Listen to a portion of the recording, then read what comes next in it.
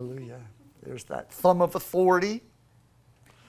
Well, I want to talk with you this morning for a few minutes, and we're not going to keep you. We have this big Christmas dinner celebration, so I've kind of made a covenant with my wife that and those are the ones you keep, that I would be saying amen, hallelujah, at noon, so we'd have enough time to get to our food and get to our event at 1 o'clock. But this morning I want to preach a little bit about your most important relationship. Your most important relationship. Now, I'm going to share two verses with you out of the book of Acts, and the first is Acts 10:38, and it says, "You know that God anointed Jesus with the Holy Spirit and with power. Then Jesus went around doing good and healing all who were oppressed by the devil, for God was with him." And I remember when I first read that verse, I thought it a little unusual that it said, God anointed Jesus with the Holy Ghost and power, because I thought, well, Jesus was born by the Holy Spirit. It was, as the scriptures tell us, he was Emmanuel, God with us.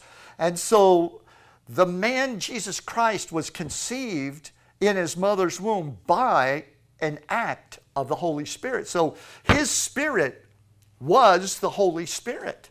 That was where the oxygen that normally travels in the blood, in the cells of the blood, that carry that oxygen, carry that DNA, that holy breath was breathed into the womb of Mary.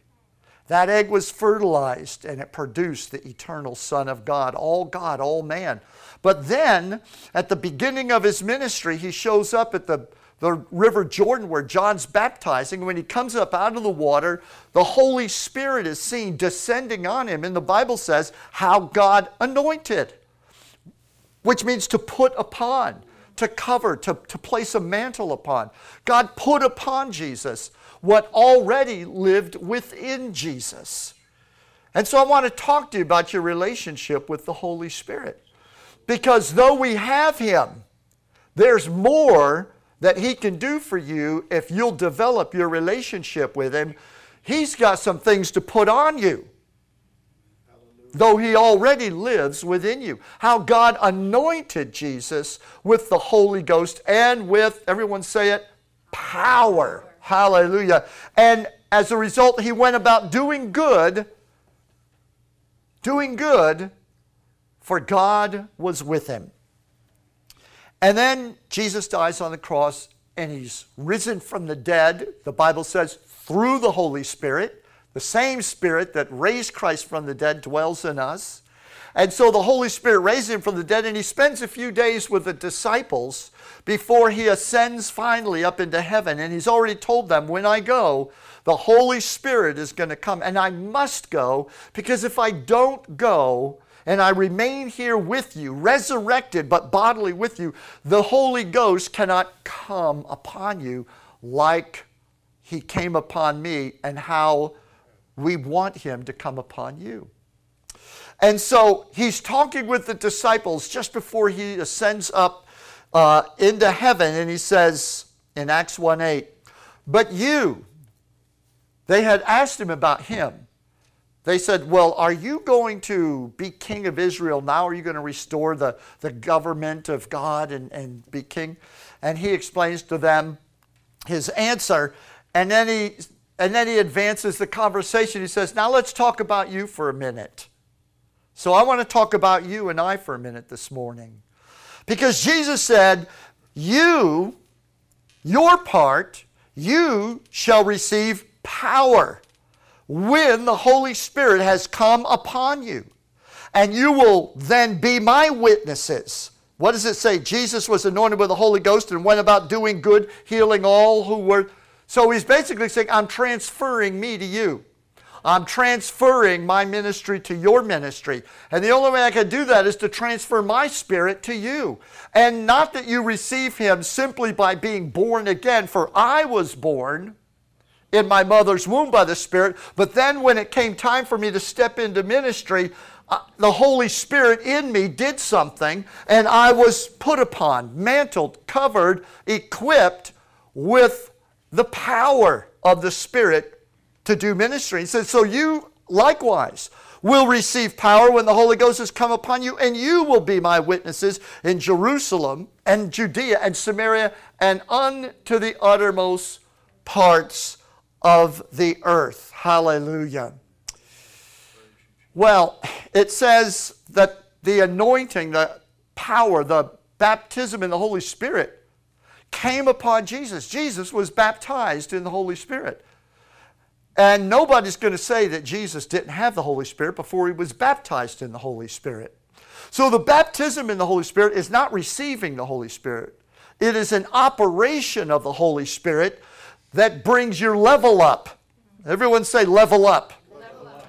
It brings up the level of God in your life. And Jesus had told them in John chapter 8, this is going to happen out of you will be filled with the Spirit until it is flowing out of your innermost being. So I know that we sort of visualize in our mind the Holy Spirit coming upon us, and we're baptized in the Holy Spirit. But perhaps we should think that the Holy Spirit's rising up from within us and overflowing. And we are receiving a greater function, a greater level of the Holy Spirit. However you want to visualize it or think about it, I have to tell you today that the baptism in the Holy Spirit is what produced the power to reveal Jesus to the world. Amen. Jesus was good before he went about doing good and healing all who are oppressed of the devil. Praise the Lord. He didn't get converted at the River Jordan. He was born good. All of that power, all of that anointing, all that potential was in him. That goodness was in him. The Holy Spirit was in him. But nobody knew who he was. Even his mother wasn't totally sure. You know, she pondered these things, the Bible says, in her heart. And Jesus grew up in Nazareth, and they knew him there because he goes back into Nazareth after being baptized in the Holy Spirit. He goes into the synagogue, the church where he had grown up. He reads a little scripture out of Isaiah that says, the Spirit of the Lord is upon me, because he's anointed me to heal the sick, to relieve the captives, hallelujah, to bring those in captivity to liberty. And he puts the thing down, scroll down, and he sits down, and everybody goes slack-jawed. They all know him, but they see something they never saw before. And the demons start acting up. And the demons start crying out at people. From that moment on, when he's baptized in the Holy Spirit, he can't go anywhere around demon-possessed people because the devil starts speaking through the people saying, I know who you are. You are the Christ of God. You are the Messiah. And he'd say, be quiet, hold your peace, come out of him. So it was the baptism in the Holy Spirit that revealed Jesus to the world. Are you listening to me? And so Jesus says to his disciples, he says to you and I,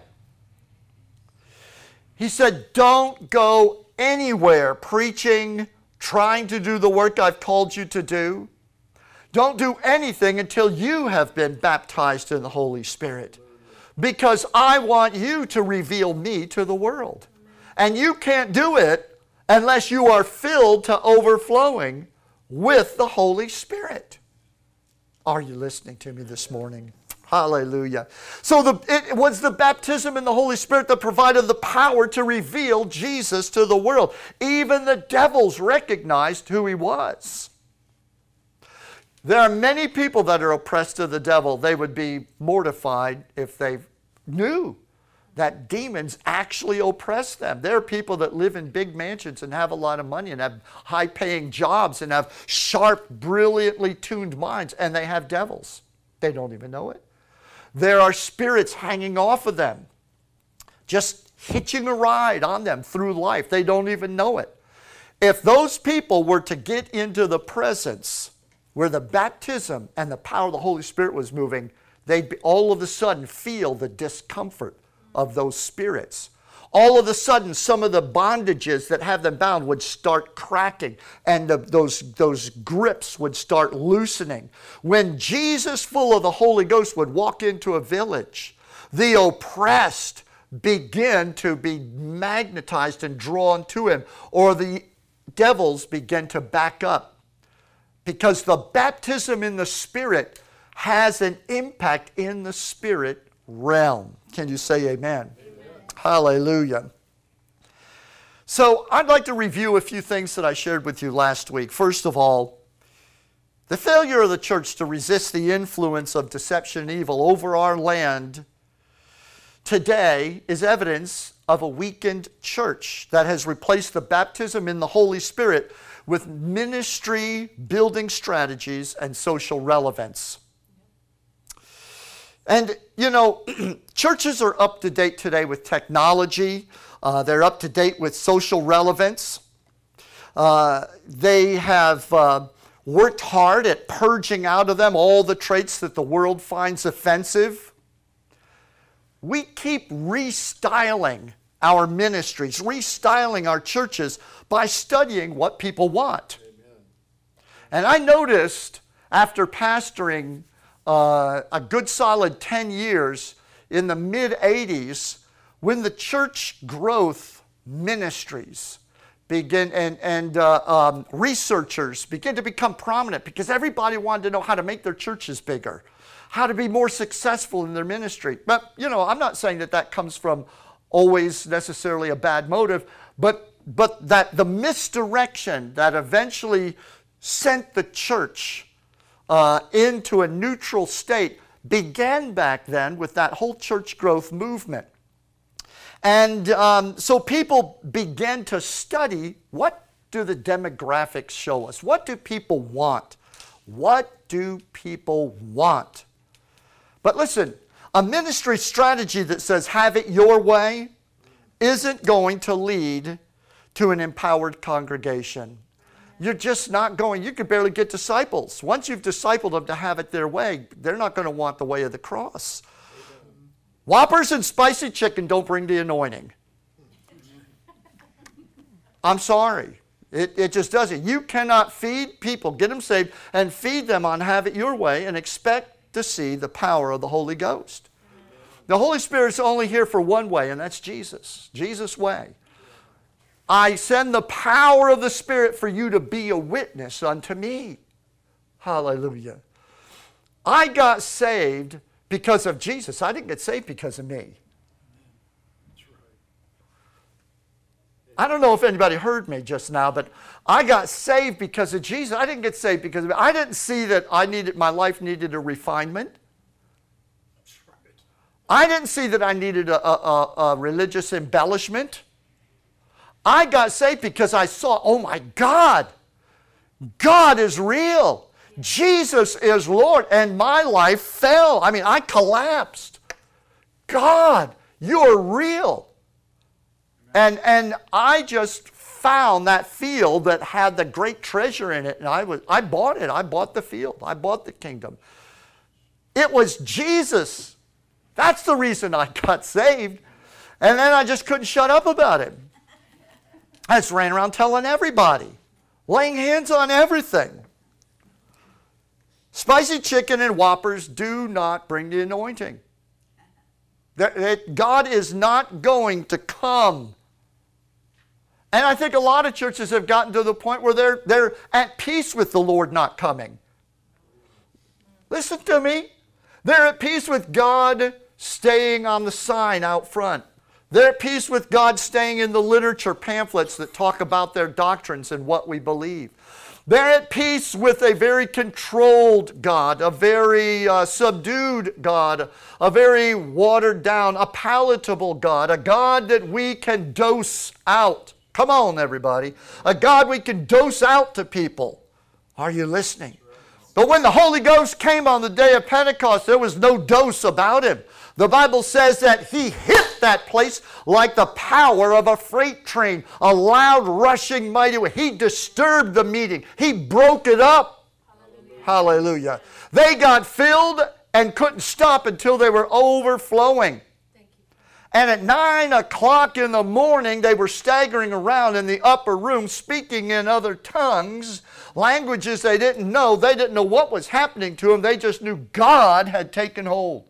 The Spirit of God had come upon them, and power was flowing out. And Peter staggered out to the balcony because all the people in the street were saying, hey, it's not happy hour. What are you all doing up there?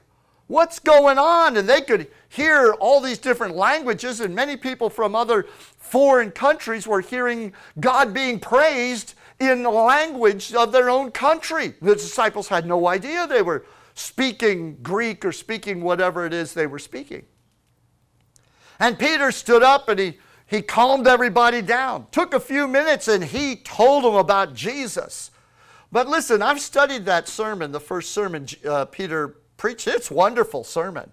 And a lot of preachers, a lot of pastors try to get the New Testament results by studying Peter's sermon. They think it was his sermon. And yes, we do preach the Word of God. That was significant. But let me tell you, that same crowd that was standing there listening to Peter preach only weeks before had the very Jesus himself standing there talking to him, and they said, crucify him, away with him. So it was not Peter's sermon that all of a sudden made them say, all right, we want to get right with God. It was something else. It was the power that was filling Peter and all those people up in the upper room and overflowing and pouring out into the streets. They were feeling it. The overflow of the baptism in the Holy Ghost flowed out into the street. Hallelujah. And they were getting that overdose. Can you say amen? Amen. That's why the story of the early Christians is called the book of Acts, not the book of ads. That's good. Today, lots of study. I mean expensive study. I would be ashamed to tell you what some of my pastor friends have told me. They pay for studies. Demographic studies. I mean, there are organizations, Christian organizations, that provide for a nice, handsome fee demographic breakdowns and studies to help you find out what people in your neighborhood want. But it's not the book of ads. It's the book of Acts. Hallelujah. You may not know what that little sermon you're going to preach to somebody is, but you better get out there and go anyway. You'll figure it out when you're standing in front of them. Hallelujah. The one thing you want to be sure of is I'm full of the Holy Ghost. Amen. What you want to do is you want to get up in church and you want to begin to praise God. When the preacher stands up and says, come on everybody, let's praise the Lord, you be the first one, knock someone out of the way to get to your feet. Hallelujah. Praise you, Jesus. Ah, thank you, Jesus. Be the church woman they talk about on Facebook. I dare you. Be the church mother they laugh about, make fun of. You couldn't get a better compliment than have carnal Christians run you down on Facebook. Amen. What have you done to get carnal Christians to laugh about you and talk about you on Facebook? Because you haven't done anything until you get the carnal Christians talking about you. Woo! Glory to God. I tell you, I feel hot this morning. Somebody say amen. Hallelujah. It's not ads, it's acts.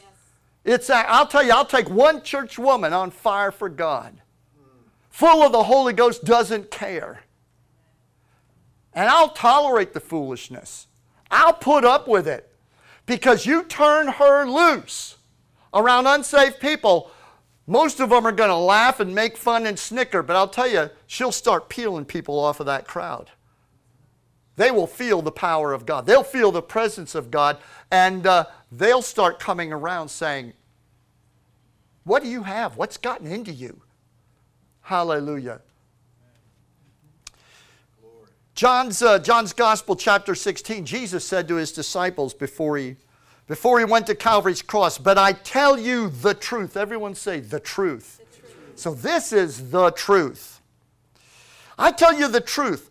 It is to your advantage that I'm going away. For if I do not go, the Helper. What is the Holy Spirit? He's the helper. Hallelujah. The Helper will not come to you if I don't go away. But if I go, I will send him to you. And when he comes, he will reprove the world and prove the world wrong. Now, who wants a ministry like that? Isn't that the ministry you wish you had? Proving the world that they're wrong. Exegesis is wonderful and apologetics is nice to have. But listen, only the Holy Ghost can really convince a wrong world that it's wrong. Amen. Period. That's right.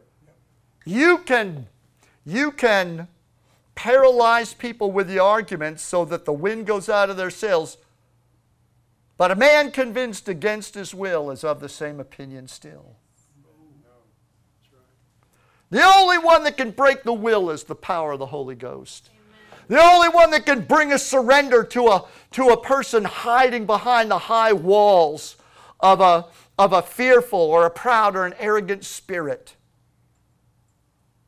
to protect their hearts and their weakness is the Holy Ghost, full of the agape of God.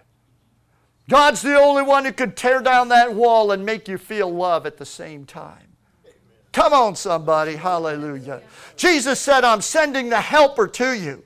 And when he comes, he's going to prove the world wrong on the subject of sin, on the subject of righteousness. We've heard so much talk today about righteousness and right and wrong. Our nation's piled up on two sides. It's almost like the gray and the blue. It's almost like it was before the days of the Civil War. I mean, there is literal hate in our nation today. Citizens one for another because of people's different ideas of what's righteous and what is wrong. But the Holy Ghost, the Bible says, the Holy Ghost, when he comes, he will prove the world wrong on the subject of sin, on the subject of righteousness, and on the subject of judgment. The most effective tool we can have in this very moment in which we find ourselves is the filling of the Holy Spirit. Hallelujah. You know, despite churches being everywhere in our country, you just look at our schools and our entertainment industry, and they reveal that moral convictions in America have never been this low. I think the moral convictions, by and large, of our country are about as low as they have ever been. I would say that we have entered the age of belligerence. That's what Paul spoke about in 2 Timothy 4. He said people will become belligerent and they will not want to hear the truth. The gatekeepers of the world have managed to outlaw any challenge to their pet sins. Anyone who disagrees with the sins du jour, the popular sins of the day, they are immediately branded as hateful and ignorant. And the reason I'm saying this from the pulpit is I'm not trying to rile anybody up. It's not meant to do that because a riled up church isn't going to produce anything.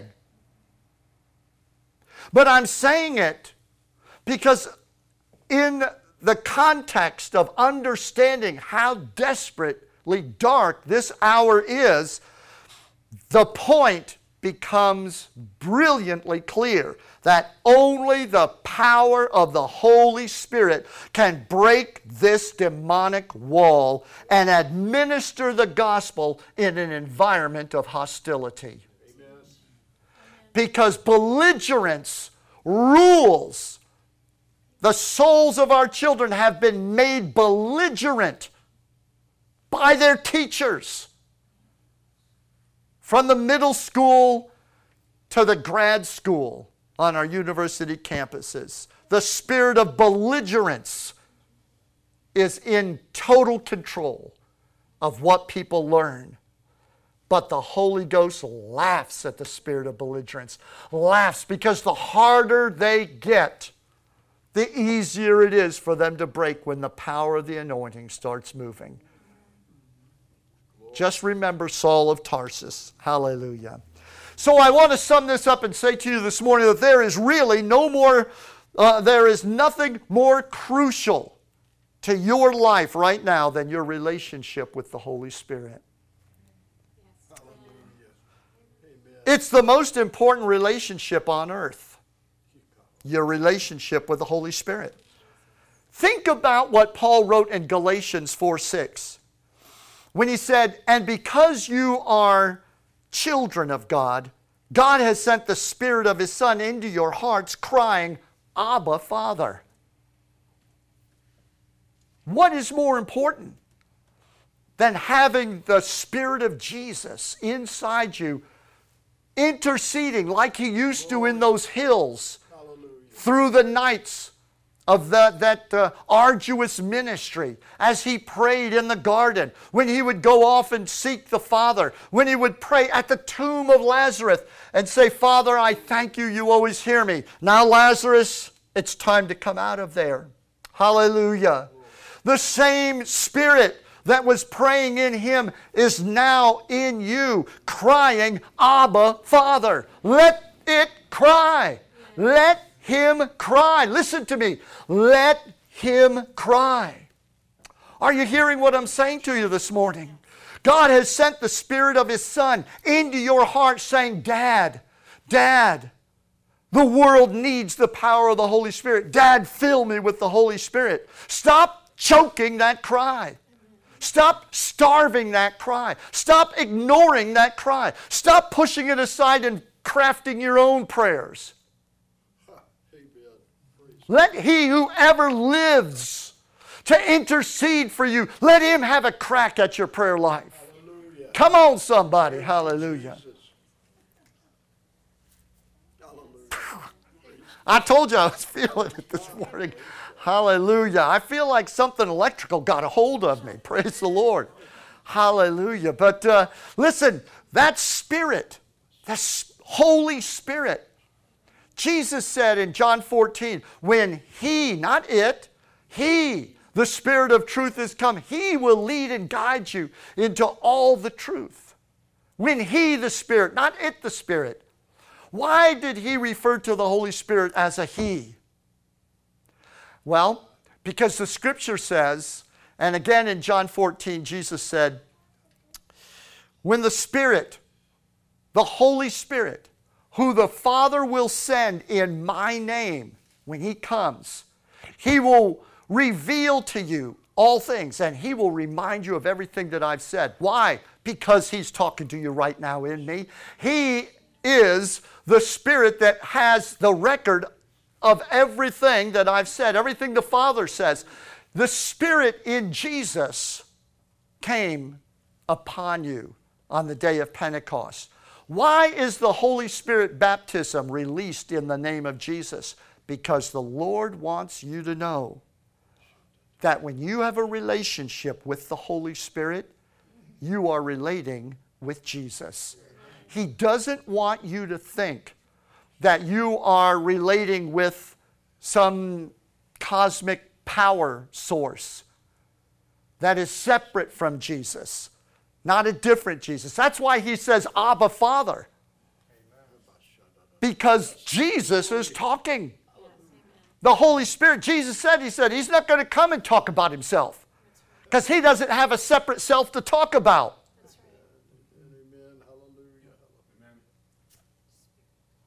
There's only one self that the Holy Spirit talks about, and it's the self of God. Hallelujah. Hallelujah. Amen. The most important relationship you will ever have is your relationship with the Holy Spirit. I want to say one other thing, and then we're going to pray. Where are the gifts? Come on. I know you know about them. I know you know about 1 Corinthians chapter 12, verse 7. But the manifestation of the Spirit is given to every one of us to profit everybody. But where are they? The psalmist said in Psalm 74 and verse 9, we see not our signs. Our signs have disappeared. We don't even see any prophets. Where are they gone? The book of Acts was the restoration of the signs that God is with us. How God anointed Jesus of Nazareth with the Holy Ghost and power, who went about doing good and healing all that were oppressed of the devil, for God was with Him. The signs that God is with us are not Christians walking around with big Bibles under their arm or stickers on their bumpers. That doesn't mean that you're not a Christian. But the whole reason for Pentecost, the whole reason for the Holy Ghost was so the world would know that the strong, immovable, omnipotent God is among His people. And that they are what He's doing. And what He's doing in them, He could do in you. He could do for you. Somebody say, praise the Lord. So where are the gifts? Yeah, couple of people said, well, they're in us. They're in us. I'd like to see them. Can we see some next week? Can we hear some? You can't even get people to praise God. What's it going to do? What are we going to do to get word of knowledge, word of wisdom, discerning of spirits, gifts of healings, working of miracles, gift of faith? The problem is you've kicked that can down the road. And you know that you've got to have a much stronger relationship with the Holy Spirit if you want to see those things happen. You see, the manifestation of the Spirit happens as a result of the overflow. It's not a different Spirit. It's not a different work of grace. The early Pentecostals said, oh, it's a second work of grace. Some of them said, it's a third work of grace. I don't care whether it's the fifth work of grace. I frankly could care less. All I know is that until I get topped off and overflowing, nothing happens. Amen. Come on, somebody. Hallelujah. Do you know? You get bogged down in the theology of it, you're going to miss the substance of the thing. We need to be a people of the Holy Ghost power today. So yes, everyone who said it's in us, you're absolutely right. That was the correct theological response.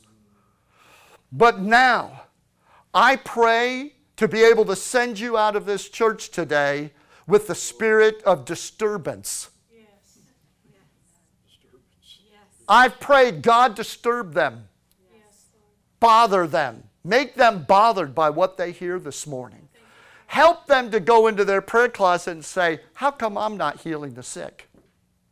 Now, don't get rhetorical with me. You know that you don't heal the sick, I don't. But the Bible says, Peter said, silver and gold have I none. Such as I have, I give to you. Listen, if you don't know you have it, you're not going to have any authority to give it.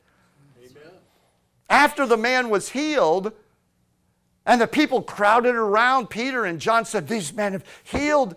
And they ripped their clothes, and they said, we're just people just like you. We haven't done anything. Be it known to you that through the name of Jesus, this man stands whole before. That's the baptism in the Holy Spirit. I pray that you will begin to cry out to God, I want to see the manifestation of the Holy Ghost in my life, because I'm telling you, it is not going to happen unless you are flowing and overflowing. And I'll just close with this thought. Right back with what I said in the beginning, Acts chapter 1, verse 8. But you. Jesus turned all, people want to know the latest book. When's Jesus coming back? Those, 4 blood moons. Look, I don't care if Saturn's rings fall off. The sign that really matters is a church full of the Holy Ghost. And fire and power. Hallelujah. Can you say amen? But everyone wants to know, when are you going to set up the kingdom? When's this going to happen? But church, I've come today to tell you, Jesus turned the whole issue around. Says, there's only one thing you need to be concerned with. You shall receive power after the Holy Ghost has come upon you to be a witness for me in all the world. The more domestic Christians get, the less power they have. Little something, you just open that up later and think about it.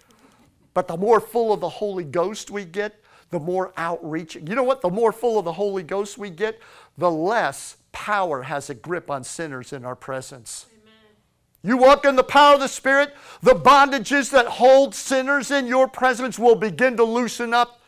The tremors of the power of God flowing in your life will begin to pry away the grip of demonic oppressions in people's lives because you are full of the Holy Ghost. The Holy Ghost needs a headquarters to operate through. People think, well, the baptism of the Holy Spirit's been poured out. He's in the earth. No, He's not. He's in you. He's only where people have received Jesus Christ and He's living in them. That's where He is, and He needs, if He's going to operate through you. I want you to stand with me this morning.